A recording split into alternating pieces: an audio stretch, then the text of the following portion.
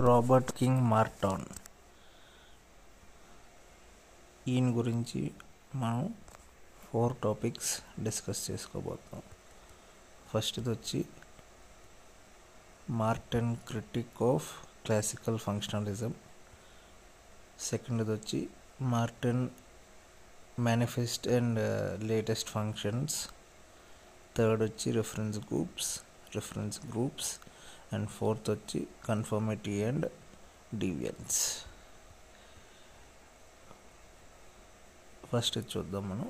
Marton critic of classical functionalism అంటే classical ఫంక్షనలిజంకి ఒక critic ఇచ్చాడు ఈయన. క్లాసికల్ ఫంక్షనలిజం ఏమని చెప్తుందంటే అసలు సొసైటీలో ఏదొచ్చినా అవన్నీ బెనిఫిటే సొసైటీలో ఉన్న వాళ్ళకి అని చెప్తుంది. బట్ ఈయన ఏం చెప్పారంటే సొసైటీలో ఉన్న వాళ్ళకి పాజిటివ్ అయితే ఫంక్షనల్, నెగిటివ్ అయితే నాన్ ఫంక్షనల్ ఆర్ డిస్ఫంక్షనల్. అది అన్నీ ఫంక్షనల్ అవ్వవు, అంటే అన్నీ పాజిటివ్ అవ్వవు, నెగిటివ్ కూడా ఉంటాయి అని చెప్పారు ఈయన.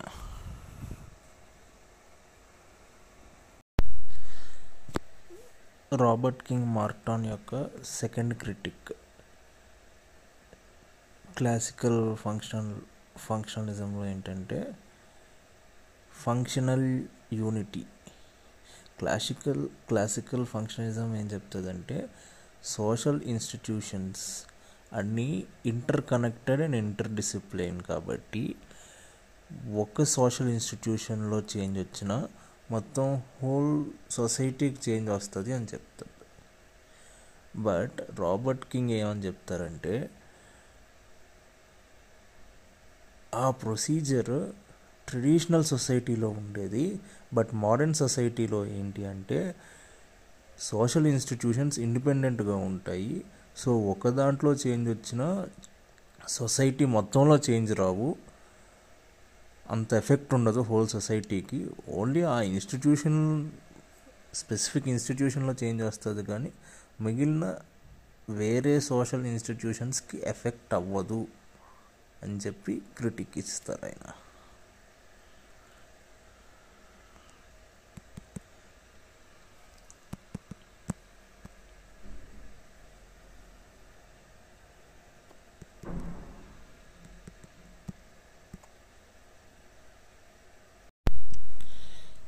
రాబర్ట్ కింగ్ మార్టన్ యొక్క థర్డ్ క్రిటిక్ ఏంటంటే postulate of indispensability. For example if you take family, మన ఫ్యామిలీ తీసుకుంటే సొసైటీ కంటిన్యూ అవ్వడానికి రీప్రొడక్షన్ అనే దీనివల్ల ఫ్యామిలీ సొసైటీని ఇంకా కంటిన్యూ చేస్తుంది. So family is indispensable for society. Indispensable అంటే అబ్సల్యూట్లీ నెససరీ, అది అదే అవసరమైనది అని. కానీ మార్టన్ ఏం చెప్తున్నాడంటే ఇక్కడ వై ఓన్లీ రీప్రొడక్షన్, ఇంకా వేరే methodologies like child farming, in vitro fertilization వల్ల కూడా రీప్రొడక్షన్ అవుతుంది కదా. దేర్ ఈజ్ నో, అంటే ఫ్యామిలీ అనే సోషల్ ఇన్స్టిట్యూషన్ ఒకటే నెససరీ కాదు, అదే నెససరీ కాదు సొసైటీని ముందుకు నడిపించడానికి. దేర్ ఆర్ అదర్ ఆల్టర్నేటివ్స్ కూడా to fulfil the social needs అని చెప్పి మార్టిన్ విమర్శించాడు.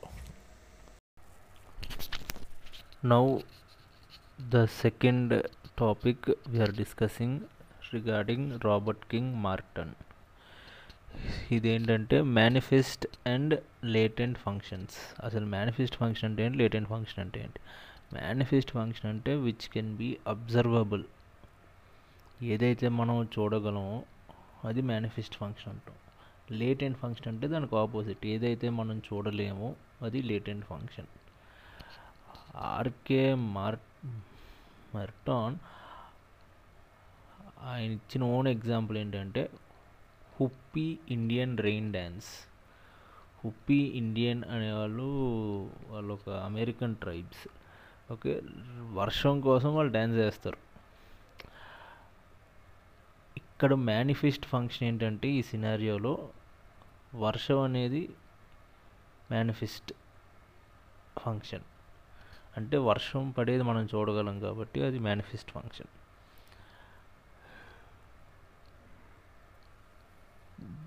డ్యాన్స్ వల్ల సైడ్ ఎఫెక్ట్స్ వస్తాయి కదా, డ్యాన్స్ వల్ల అని కాదు, ఈ ఈ డ్యాన్స్ చేశారు వీళ్ళు, they have done a dance.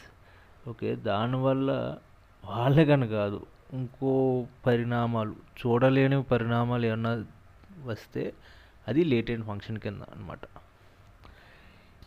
ఈ మేనిఫెస్ట్ అండ్ లేటెంట్ ఫంక్షన్స్ చాలా అప్లికేషన్స్ ఉన్నాయి ఈ కాన్సెప్ట్కి. ఓకే, ఈ అప్లికేషన్స్ వాడుకుని మనం సొసైటీని అనలైజ్ చేయగలం.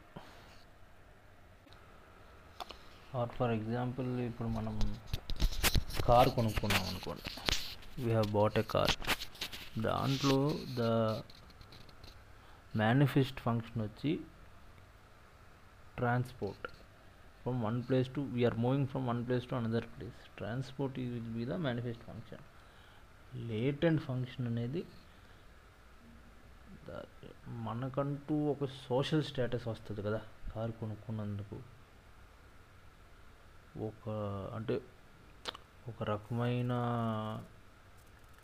పెద్ద చూపు పడుతుంది కదా మన మీద, హుందాతనం అనేది. So that will be the latent function.